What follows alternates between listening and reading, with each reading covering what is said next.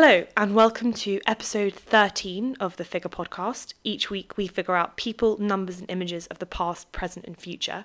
And I think I just want to begin this episode by dedicating it to Aretha Franklin, who passed away today. And I can't even explain how many of her songs have been a backtrack to my life so far.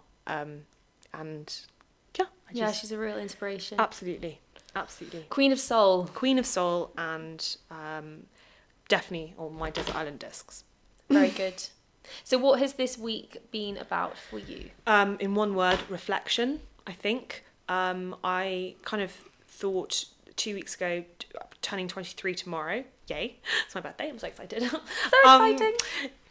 Yeah. Genuinely, I'm so excited. Like, I can genuinely feel like a princess for one day of the year.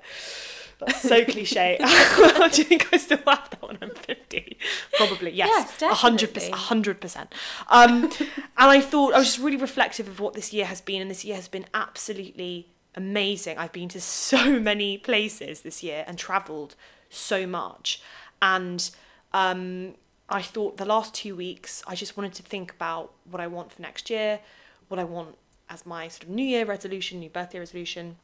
I decided to sort of really seriously reduce the amount that I was drinking, just because I felt like this wasn't really agreeing with me very much. And the reasons I was drinking weren't that healthy, which we'll touch upon. So day to day has just been more and more thinking, more questions, ready to start in September. I'm actually really looking forward to going to Scotland on Saturday and literally having my phone on airplane for as long as possible, maybe the entire weekend. Well, there's not very much service in Scotland. That's so fantastic. It's easy. I can't wait to just sort of just be. And I've really been thinking about the present moment and how we are not. I'm really looking enough. forward to going home, and I think it just resets me. I can't wait. I love London so much, but I can't wait to go into the middle of the field with my dog and just have nothing. Yeah. And just have really fresh air. As a Londoner, I really you need to get out every so. I feel like every 4 weeks, I feel the need to need a change of scene. So I'm really looking forward to that. And I would actually use exactly the same word, reflection, to sum up my week. I've been thinking a lot about where I want to go in my career, in where I want to live, in my relationships, in doing this brilliant podcast, which I'm so enjoying. So much. And thank you again to everybody who's given us such wonderful feedback. It really means a lot. I would also say that this week has been about podcasts in terms of listening to them. And I have been continuing to enjoy How to Fail by Elizabeth Day. It's really, really good. Have a look if you haven't already. And I also discovered one called Podcast Radio Hour, which is done by the BBC, presented by a woman called Amanda Litherland. And it's got all of our favourite people like Deborah Frances-White and Ollie Mann and Dolly Alderton. And then they choose 1 or 2 podcasts that they like, and then they share them, and they have sections of it in the actual podcast. So it's a podcast about podcasts, which is what we did last week. It's meta. It's very meta. I would have a look at that as well. And the other thing is that I have finished this book called Sal, which was written by Mick Kitson, who was my year 10 English teacher. Absolutely brilliant English teacher, and I have tried to give him some feedback that have gone through my other English teacher, who then told me that he wrote this book in about 8 weeks in his garden shed.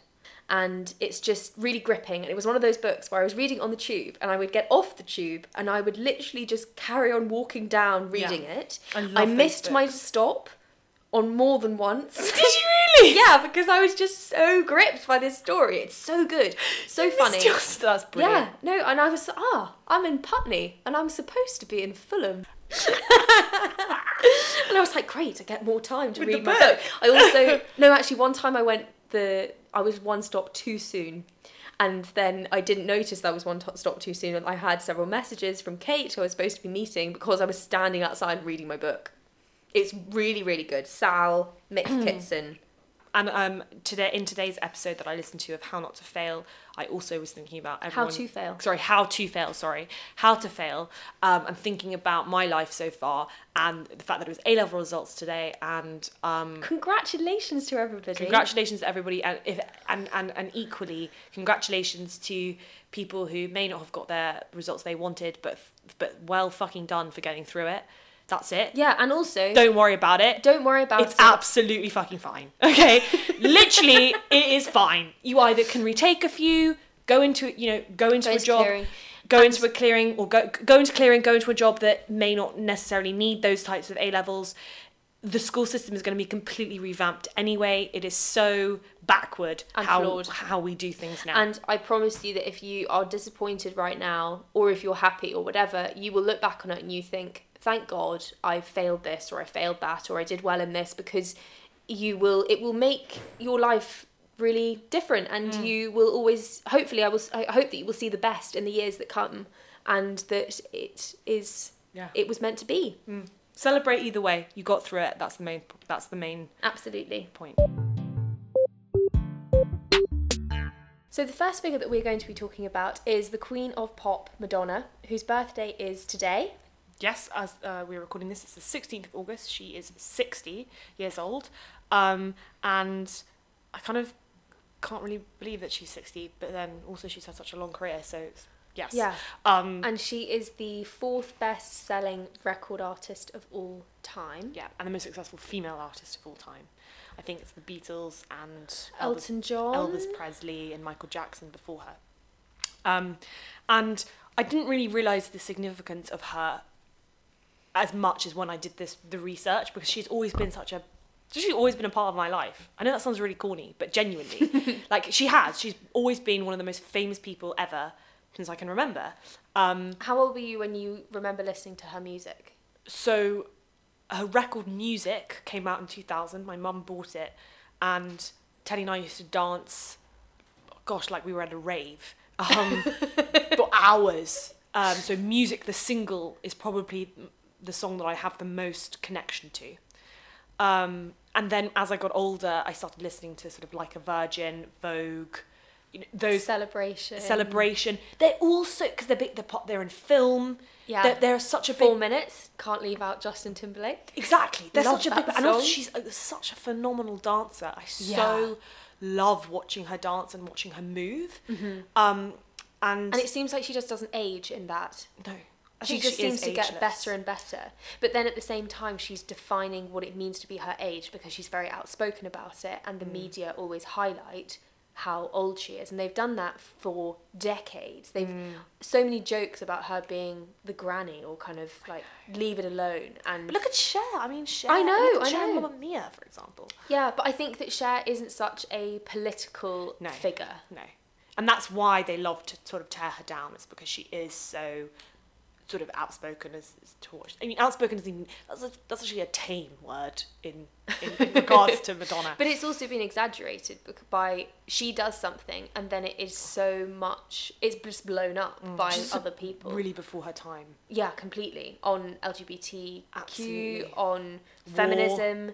War, politics, everything. She's definitely laid the groundwork for a lot of feminism as we know it, I think, because the things that she was doing in the 80s, well, I mean, she wrote a book called Sex. I mean, that would have been so, I guess, revolutionary at the time and really ridiculous. And I think a lot of people gave her a lot of slack for that and thought that she was just a bit of a, I don't know.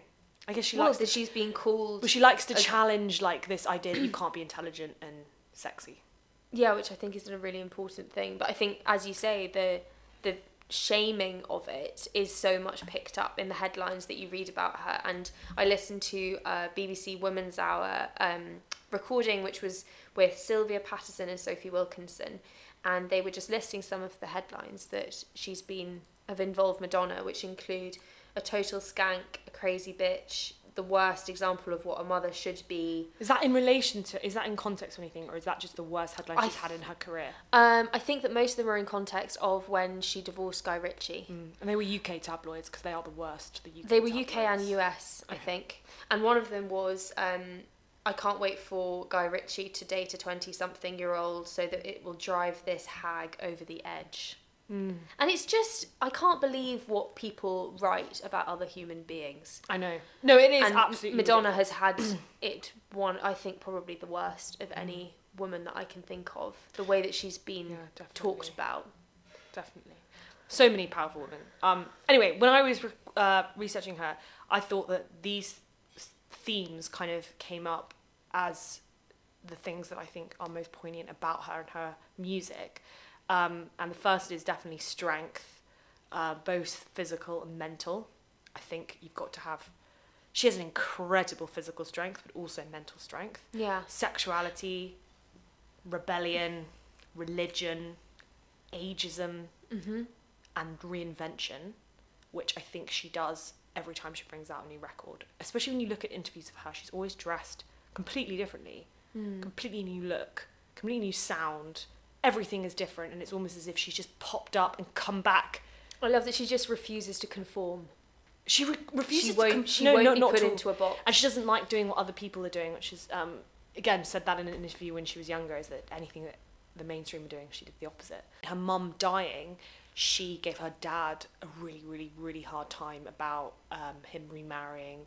Her stepmother being raised really strict Catholic, in a really strict Catholic school. She basically used to just do all the opposite and rebel. And she says that she's really grateful that he was so strict, because if he wasn't so strict, she wouldn't rebel and she wouldn't be the person that she is. That's interesting. Because she was just trying to do everything the opposite of what he was telling her to do. Which I think is really symbolic of the time. That was what was going on in the 60s, 70s, 80s, wasn't it? We were completely... I say we, not me personally, but the sort of the youth of the time, society was rebelling against this sort of very dated way of being. And then she just came on the scene and it was like, boom, sexuality in your face, making political statement. And in the speech that she gives in 2016 at the Billboard 100, I think, awards, is saying that actually she found it really tough not having many female allies back in the day. It's hard to find people who have taken the stage in their own way without actually being influenced by her. I know. The name that comes into mind is David Bowie. I definitely feel like the two of them were just monumental in their impact. And on female artists who have had that kind of presence, I was reading this week that it has been rumoured that Madonna is going to be headlining Glastonbury next year, and I really hope that the rumours are true and that we can get tickets. But I heard rumours it was Kylie Minogue. Oh really? Yeah, which again is another female artist I've been sort of falling back in love with this week. Her and Madonna. I love Kylie. She has an amazing sound, and she's also been, has a huge LGBTQ following. Her career has lasted, over 30 years. Yeah. Again, media constantly like, when are you having a baby? When are you having a baby? When are you having a baby? Oh my God, another heartbreak. Oh my God, young man. Same with Madonna. And splash it all over the papers. Exactly. But with Glastonbury, so the only female headliners have been Beyonce, Adele, Florence and the Machine, I think. You're joking. I think in the last couple of years. Oh my God. So I really hope that is true and that it's Kylie or Madonna or both. Yeah, so I think another thing with Madonna, so I kind of dipped into watching this documentary that was made about her in 2005. It's called I'm Going to Tell You a Secret.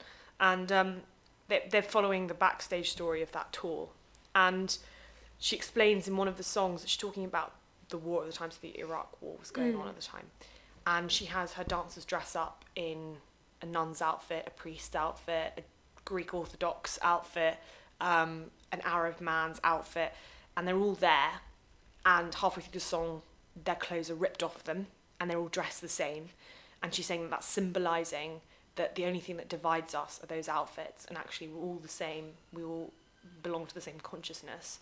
And having I think they had a Israeli and a Palestine child, like children holding hands, and that's so inflammatory. Those issues are, especially at that time, especially in 2005, everyone was so torn about that war politically, and she just kind of blitzed over it, I suppose. I just really like that symbolism of tearing. I think that's really interesting, definitely. And calling it religious outfits, and that's what is... Outfits, outfits. Yes. Because essentially all religions do, they do... They're all talking about love. Yeah, they give the same message, which is love. And yet we've got so caught up in those sort of menial technicalities that I think we've forgotten that. And I looked at that a lot for my dissertation. It's just one section of it ended up leading to lots of different books and lots of different things. And I looked a lot at the religious texts and how, especially in Christianity, that has really warped what the original message was. And in particular, the association that we have in Christianity between sex and sin.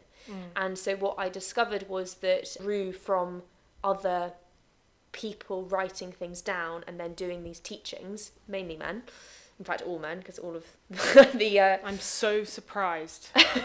That's sarcastic. But yeah, I think that the influence of writing can really change what an original message was. And so I was reading about things like St. Augustine, who was somebody who believed that all children were born sinful, and then this relates to why we have baptism. But the original sin of Adam and Eve is essentially the disobedience of eating the forbidden fruit off the tree of knowledge. And St. Augustine was the one who said that this sin of obedience was passed from generation to generation through sex, which is where this link between sex as the original sin. And she basically defies that. And even the performances of Like a Virgin, where she's in that wedding dress and she's like coming down stage, and she's basically just, it's F you to all of those sorts of religious it's incredibly beliefs. Deliberate. And even her name, Madonna, Absolutely. as in Absolutely. the virgin and being, birth you know, and the half Virgin naked Mary. and kind of putting herself out there, having the same name as Madonna. She was excommunicated by the Pope 3 times. Yeah. They really wanted to stop Which confuses that me, tour. because it means that she has been reinstated. What would you say? Recommunicated? Yeah, I suppose so. She's has to, in order for that to happen 3 times. Yeah, she's had to. Yeah, make but I mean, peace. she's been described as Satan in some Oh my God. in some newspapers. Well, that's because those religious people don't want to question anything, and they're very threatened by someone who is asking the questions. And she says herself that religion is synonymous to not asking questions. It's robotic thinking, and they're always doing things because everyone else is doing them, and no one's questioning actually why. And you know, asking questions like, why did bad things happen to good people? I have a question for you. What is your favourite Madonna record, and why? I think Instinct. Vogue. Vogue. Okay. No, that's a good answer. I love Vogue. Yeah. How come? What she represents for fashion, what she represents for women, and the just having the physical strength to do so many tours and mental strength to face up to the media and to keep being. And what I love what she said was that people describe me as controversial, but I think that the most controversial thing I've ever done is to stick around. And I think that I love the way that she keeps defying what your society dictates that you're supposed to do. And also this latter part of her life, I think, has definitely been dedicated to her fund in Malawi, and she's started up several orphanages and schools, and she's adopted now 4 children from Malawi, and she's recently moved to Lisbon this year because her son David is a footballer, or wants to be a footballer, so she describes herself as a soccer mum now. That's brilliant.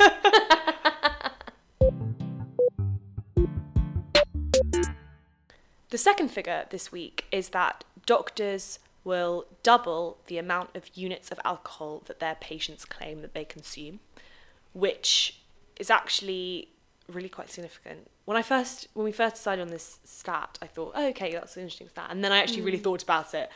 And like you said, it's like, well, okay, so I've had 5 glasses of wine this week. The doctor is extrapolating 10.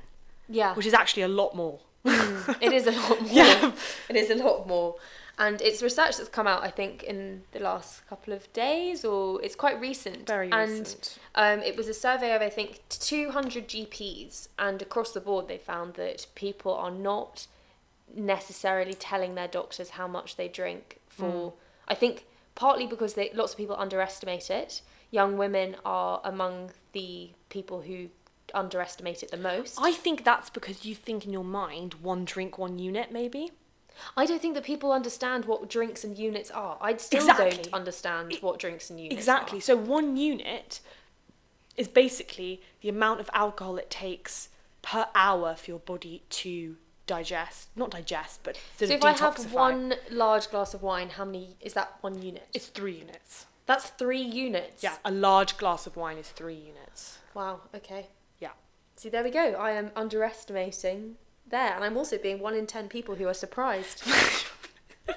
got all the stats on Yes. this. But actually, the final one that I want to share is that 14% of people feared being judged by their doctor if they actually told the truth. Oh, definitely. I think we have a real issue. Just so they know that their doctors also drink, but lol. Anyway. Shame seems to be a theme, both for sexuality, and particularly for women, and just lots of people feeling threatened by that and still not being an accepted social norm. But I think alcohol is another one. Definitely. Young women definitely feel ashamed of how much that they drink. Yeah. I think also that comes from what can potentially happen to you as a woman when you get drunk. I think it's because every mum or woman, like older woman or anyone, always says, you're putting yourself in a vulnerable state, be careful, don't drink too much. I say that younger women say that as well. I'd say that to my friends and people who are younger than me and older than me, and I've had experience of that myself. So No, of course, so would I. Absolutely, I would never say to anyone, don't be wary of that. No, I think my point is, when I was younger, that was always told, like, for years and years and years and years and years, drummed into that. So much so that now if I drink a lot, I think, oh, I'm directly defying that advice, and maybe that's silly or stupid, or but I also shouldn't think have done that. there's an element of drinking to have fun and to have pleasure is also something that we don't necessarily accept in the way that we should. And it's the same with sex. Like, women and pleasure, there's some sort of... There's been a shame culture that's been introduced to that. Yeah. And that's to control it. Yeah, That's to control it. That's to control... Anyway, before we get preachy, because I could 100% get preachy. We're not going to be preachy at all. But that's such a good theme, in that shame and pleasure for women 100% always discouraged. And it comes into alcohol as well. It does. But the recommended amount is 14 units a week. And I think that people don't necessarily know what even 14 units are. And also that a binge technically is 6 units. So that's... in one night. In one go.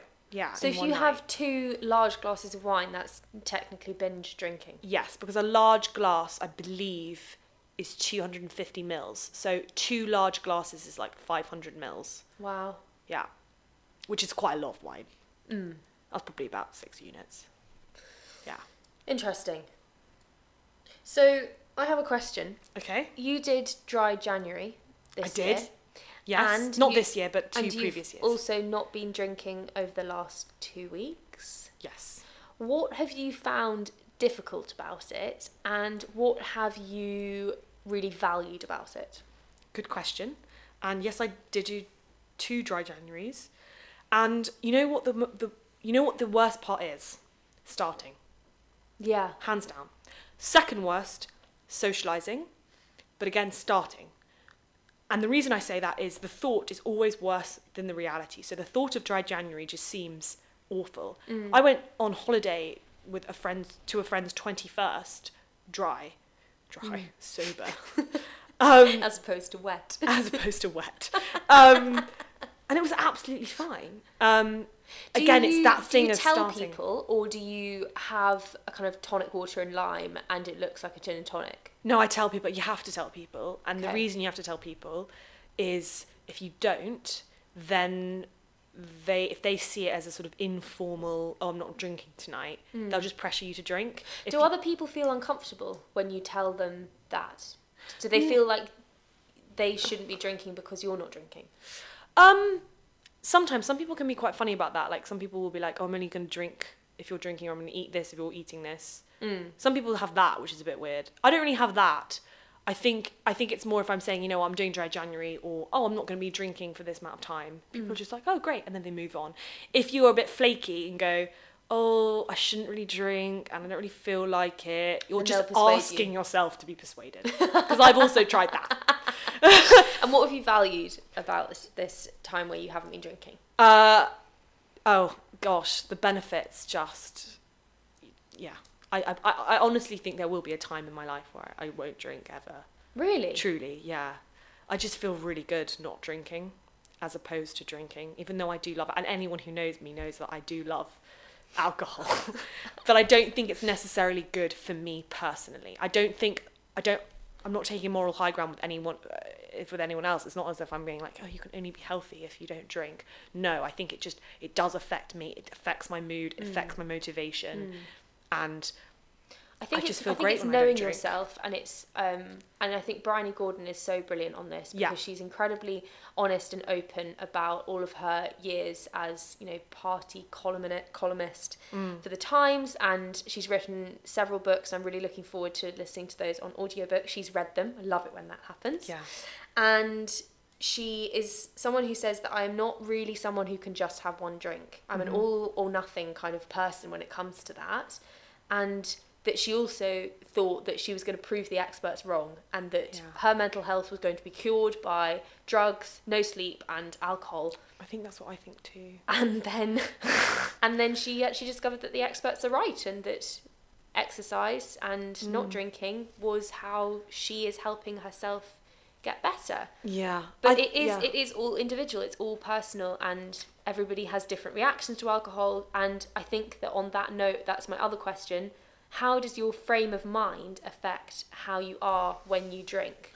Because I tried looking this up, and all that came up was, what do different types of alcohol do when you get drunk? Like, if you drink gin, you will be this kind of drunk. And I don't think that's right at all. That's what people start talking about when they're drunk. That's what yes, happens. Exactly. Every time. But honestly, the frame of mind, I really want somebody to do research on this because I think it impacts it so much. It's just so hard to measure, isn't it? It's subjective to everyone. But I think it's something that we should be aware of, because if 100%. I'm feeling low and then I go out and I have quite a lot to drink, that's when I end up being that drunk girl crying, which hasn't happened very often, but I had a particularly tough 6 months, and it happened every single time I was drinking. Yeah, I've never been blackout. So blackout drunk is sort of that drunk where you really, really overdo it, and you don't even necessarily have to drink that much. I've been blackout drunk, and I've had a lot more to drink. On other occasions. But actually, every time I've got blackout drunk, I either haven't eaten enough, and I feel really low about something. Most of the time that happens in conjunction, and one of the reasons why I haven't eaten enough has been too anxious because I feel low. So it kind of has that cycle. And so then I think, great idea, I'm going to get drunk now, and never ends well. And then I wake up in the morning and I feel utter shame. Yeah. To the point where I the only thing I can think of that will make me feel better is drinking again or numbing it somehow. Yeah, I think it's the numbing and it's the oblivion, I guess, as well, that I think if you are going through a really difficult time and you're just so stuck in your head and you want to get out of that, you can then think, oh God, I want to let go, don't want to think anymore. And to some extent then alcohol can help, but it can also end up being more detrimental and you can end up feeling worse than you were beforehand. So I have 3 questions, and my first one of them is, when was the first time that you got drunk? Well, I actually... Do you remember? I don't think I can remember. I can, sort of. Well, I don't know if I got drunk after this, but when my brother was born, I was 2.5, and my dad had obviously put the champagne in the fridge and had it all chilled and prepared, and my mum left her glass of champagne on the low coffee table, and I drank the entire thing. Oh my God. Okay, wait, not 2.5, like actually like older. Probably when I was 15... on the beach, at a beach party, on Strongbow. Yeah, fun times. Here's a question. You need to answer that as well. When was the first time I got drunk? I don't remember. Must have been... Fun night. No, it's not I don't remember the night. I don't remember... When it was. When the first time I got drunk was. Maybe a few weeks after my 18th birthday.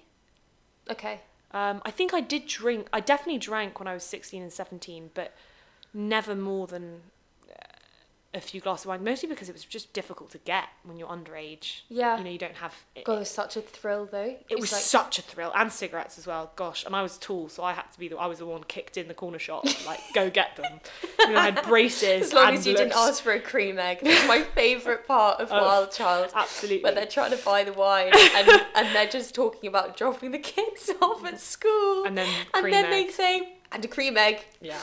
And that's... so brilliant. But yeah, so my question to you is, have you ever felt the need to drink to improve your confidence? Yes, definitely. That's a very good question. A lot. I think think the idea of Dutch courage, I really want to know where that comes from. Oh, I think it's that they used to carry around hip flasks. I can't remember. There's a really interesting story behind that phrase. I will look that up. And I think definitely when it comes to relationships as well, I think if you've got to have a difficult conversation, or if you feel a bit nervous about somebody, or just things in general, can end up being a lot easier. Definitely. And you can also blame it on the alcohol. Oh my God, yes, your inhibitions go, which means that stuff pours out of you more easily when you're drunk. But I think that you can do something, or you can say something stupid, and then it doesn't really matter to the same extent, because you can just say, oh, I was really drunk. I think that's another confidence thing as well. True. Yeah. My third question is, what's your best drunk memory? Ooh. The one that's standing out is when I was in Vietnam, and we had a really fun night, and it was ladies' night, which meant that anybody who was wearing a dress, that included the guys if they ended up getting some dresses on, would get 2-for-1 cocktails. And I was with a really fun group of people, and I was with Kate and Mary. You should have been there. You would have loved it. And we ended up dancing on the tables and having such a fun time. And then we ended up seeing a similar group of people as we travelled down Vietnam, and we had a couple of people come up to us and go, "You were the girls dancing on the tables."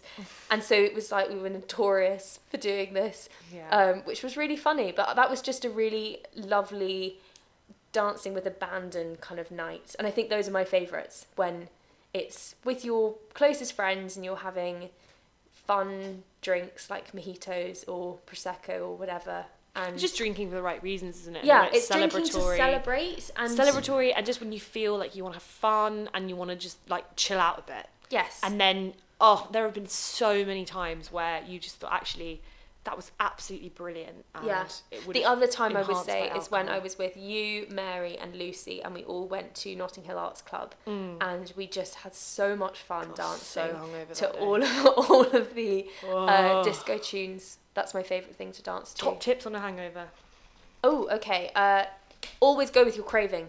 Don't hold back. If you feel like chips or crisps. That's true for life generally, actually. But I think when you're hungover, you just are more inclined to do that because they're heightened cravings. Mm-hmm. They're really specific and really, you kind of need to look after yourself, I think, when you're hungover. Oh, and also hair of the dog, which I discovered last year in Croatia. Horrendously hungover on a ferry, no less. Oh, that's nasty. And 2 of the team were down, lying down, literally dead, and Claire and I could just about sit up, and we tried hair of the dog, and it was the first time that I'd ever done that. And I think hair of the dog is an old wives' tale, but the reason it's an old wives' tale is it actually does make you feel a bit better.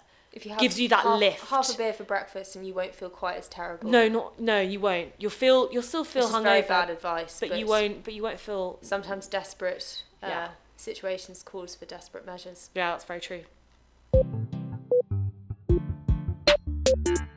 The third figure that we're going to be talking about today is one of the images of Monet's water lilies, which were painted between 1915 and 1926 at his garden in Giverny, near Paris. I didn't realise there were 250 in total. There are. It's a series. Yes, it is a series. I didn't realise this.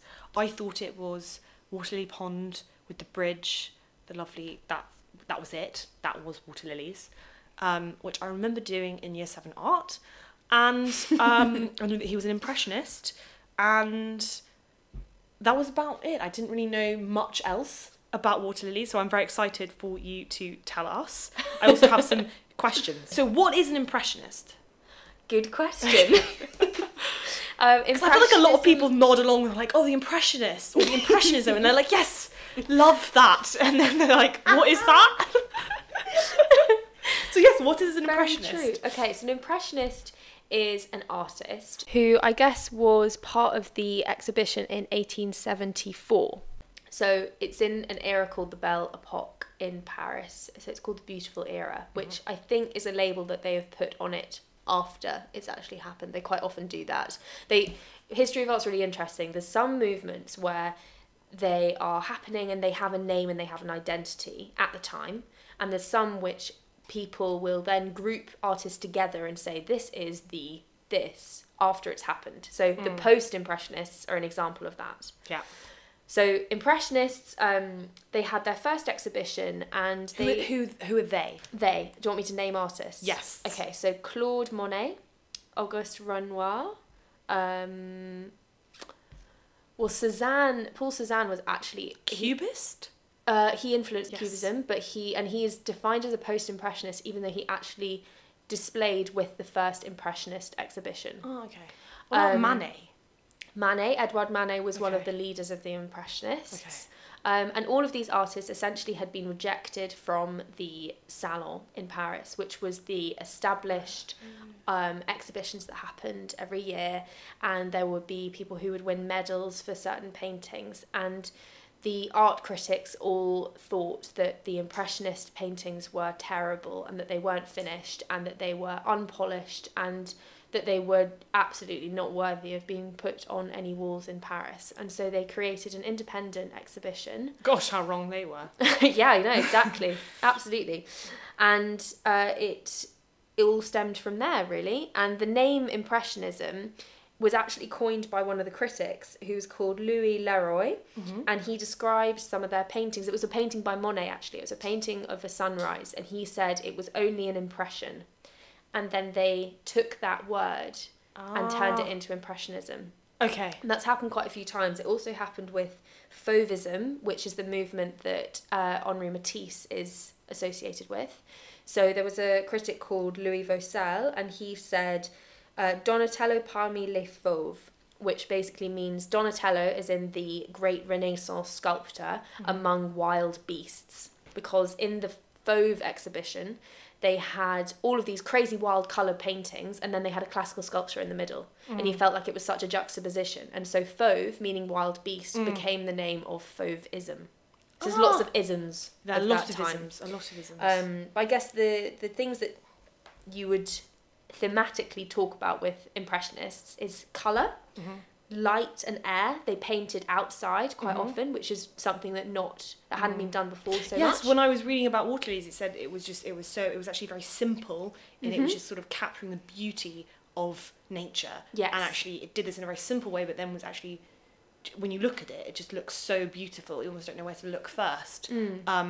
And that was a theme from a lot of Impressionists. And I think movement is another key thing with the Impressionists, because they're not trying to create a static photograph-like painting. And this is the other thing to remember in terms of context. Photographs had been invented by this point. And I think that painters were then feeling quite displaced. What do they do? Previously to that, the only way of capturing someone's likeness was to do a painting. And now you can get something which has an absolute likeness. What do we do? And that's when they start pushing the boundaries and breaking the rules and not getting into the salons and being part of the establishment. There's a kind of rebel part of it. And I think there's also quite a spiritual part of it. And they explored that in an exhibition that happened last year in Paris. Is that almost like they're trying to capture something that a photograph couldn't? Yes, exactly. Exactly. I definitely feel that when I look at Impressionist And I think art. this is why people love Impressionism so much, because it falls between... It is capturing a likeness of something, and you can see the skill and the way that they've chosen their colours and the observation that's gone into it. But at the same time, if you went to that same place and you took a photograph, you wouldn't get the same effect. So it's got some of the artist's vision in it at the same time as creating something really beautiful. And Impressionism is definitely my favourite movement, and Claude Monet is one of my favourite painters. And the Water Lilies are my favourite of his series. They're beautiful. They're really beautiful, and you can go and see them in the best room in Paris, which is the Musée de l'Orangerie. Can't say that word, l'Orangerie. And it was actually commissioned for this room. So it was by Gustave Clemenceau, who was the Prime Minister at the time, or President, I should say, at the time. So lovely names. Yes. Like Claude, Gustave, And it's lovely. He commissioned these to be part of the new exhibition, the new gallery, and they are in an oval room. Have you been there? Did we go together? Potentially. You can sit in this room and you are just surrounded by Monet's Water Lilies. No, I haven't, because I would have definitely remembered that. Extraordinary. And what I would absolutely love, I think this should go on my top wish list of art, is to sit in that room and be the only person in the room. That would be amazing. It would be incredible, because normally it's just jam-packed full of tourists. So that would be one of my... That would just be amazing. I would definitely cry. They are sort of a birth of abstract art in a way. Yeah. Because if you look at them very close up, you won't know exactly what is being depicted, and it's only when you see them step away, you see the whole, that you realise what he's painting. The texture of them is quite interesting. When you look at them closely together, they're so bunched up. You don't know where the line, like there's no outline. There's no definition, and that's exactly how nature is. There's no boundary in nature. It all is just part of one beautiful whole, and I think this is what Monet captures. But there's also some real sadness in these paintings, which I don't think people realise necessarily, is that if you look at the context of when he was painting during the war. He had lost his wife in 1911, and he'd also lost his son, and he'd also discovered that he had cataracts, which there's all sorts of theories about that, but the deep blueness of those paintings... Yes, I heard that, yeah. ...could potentially be to do with him having no UV filter. Yeah. Although I'm not sure if that's true or not. That was in a documentary that Richard Hammond did ages ago. No, but I think I learned that in school. They told us that in school, that was why that was that shade of blue, is he couldn't tell the difference between green and blue anymore. I think the other context factor to mention in relation to this painting is that Monet loved and collected Japanese prints. Ah, yes. And I literally had absolutely no idea about this until I started studying history of art at university, was the impact of Japanese prints on Impressionism. So in terms of actually how the picture looks, you've got things like composition. They had loads of negative space, which is blank space, and it was actually quite radical that they wouldn't have the whole thing crammed with lots of different things. They'd have really bright colours. They'd have lots of diagonal lines. They would also do things as a series, which is exactly what Monet did. Absolutely. He did his series of haystacks. Like the Japanese prints by Hokusai. Exactly. So he's got 36 views of Mount Fuji. So that was the way that the Japanese worked. And the way that they came over to Europe is really interesting. So Japan had been a completely enclosed country. And in 1855, they started opening up trade routes. And the shoguns, who'd been the kind of rulers and had been very oppressive, these Japanese prints ended up sort of being a reminder of that oppression. And then when they were trading things, they would just wrap them in Japanese prints. Oh. They would wrap them in these woodcut prints. Because they were very cheap. It's essentially like us wrapping things in newspaper. Or this is how it was communicated to me. Yeah. Again, I'm not sure if this is... No, it's true, because they were incredibly cheap to make. They were just made by the up-and-coming middle class, I think, or for the up-and-coming middle class, and they were so inexpensive. Yeah. So it's now funny that they go for so much money. Well, the way that they do it is woodcuts you can do just thousands, because it's something that you can just print again and again and again and again. Anyway, so Monet was actually the son of a grocer, and he lived in a place called Le Havre. And so it's potentially Monet was one of the first people to actually see these Japanese prints. And this was my speculation from what I was reading, because if Le Havre was a massive trading port, and his father was a grocer, it's not such a leap to say Monet may have been exposed to these Japanese prints at a very young age. Definitely. But the reason that that's contested is because the influence of it isn't necessarily seen until later on down the line. Okay. But what I wrote about in my essay was that Monet was a caricaturist when he was younger. Again, something that not very many people know. Yeah, no, didn't know that. And the kind of defined line in Japanese prints would be something that he would probably empathise with, because when you're doing caricatures, it's all about the line and just distinguishing that and making one line mean more. Or the subtle line that could make the difference between an individual and another individual. I thought that these would actually really appeal to him right from the beginning, and then it wasn't until he was slightly older that he started doing nature paintings and doing oil paintings. But I think that influence has always been there, and you see it in the water lilies, and especially in the symbolism of the water lilies. So in Buddhism, a water lily is symbolic of ignorance coming into enlightenment and consciousness and being open, and so because it comes out of the mud and then it breaks through the surface of the water and it flowers, and then at night it closes. Oh. Yeah, and there's other Buddhist symbolism which you can read into his work, such as bridges. Again, it's going from kind of ignorance to enlightenment. Mist, which is about impermanent suffering. Again, this is all Buddhist symbolism, and you see bridges and mist and flowers in Japanese prints, and you see the same sort of subjects in Monet's work. That's so interesting and makes sense given the context of the early 20th century as well. But I think it's just important to look at works of art in an entire way. Yeah. And the paint and the colour is one thing, but the meaning behind it and the meditative aspect of this. And Monet was someone who saw art as therapy and was one of the earliest people to really feel that. And now we've got people like Alain de Botton writing a book called Art as Therapy. Yeah. And for me, when I see Monet's work, that therapeutic aspect of it for him translates into me looking at it.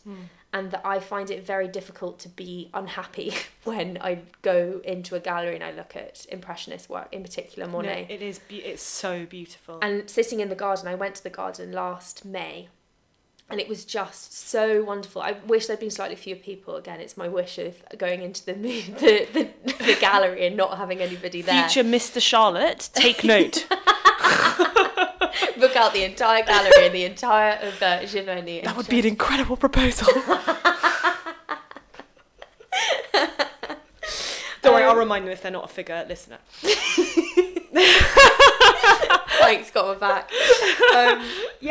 I think that there's so much that you can say about these beautiful works of art, and I would really encourage you to go and see them if you haven't already. I think for me the best Impressionist exhibition I've ever been to was at the Winter Palace in St. Petersburg. I really need to go there. The Hermitage Museum is something where you will not. They'll have to literally pull you out kicking and screaming. I mean, it is just room after room after room after room. Although, when I go to those kind of museums, I do it very differently in that I will look up in advance what are the best pieces. So does Jess. And then I just literally march between them. And otherwise you get lost. And they all go into one. And I would rather just have the 20 most beautiful works of art in that one museum and then leave and be kind of amazed rather than be overwhelmed by so much art. Yeah.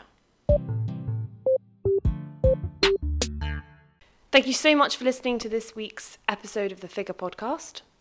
Thank you so much for all of your kind words and comments. We really, really appreciate all feedback. You can also tweet us at Figure Podcast, and you can email us at thefiguropodcast@gmail.com.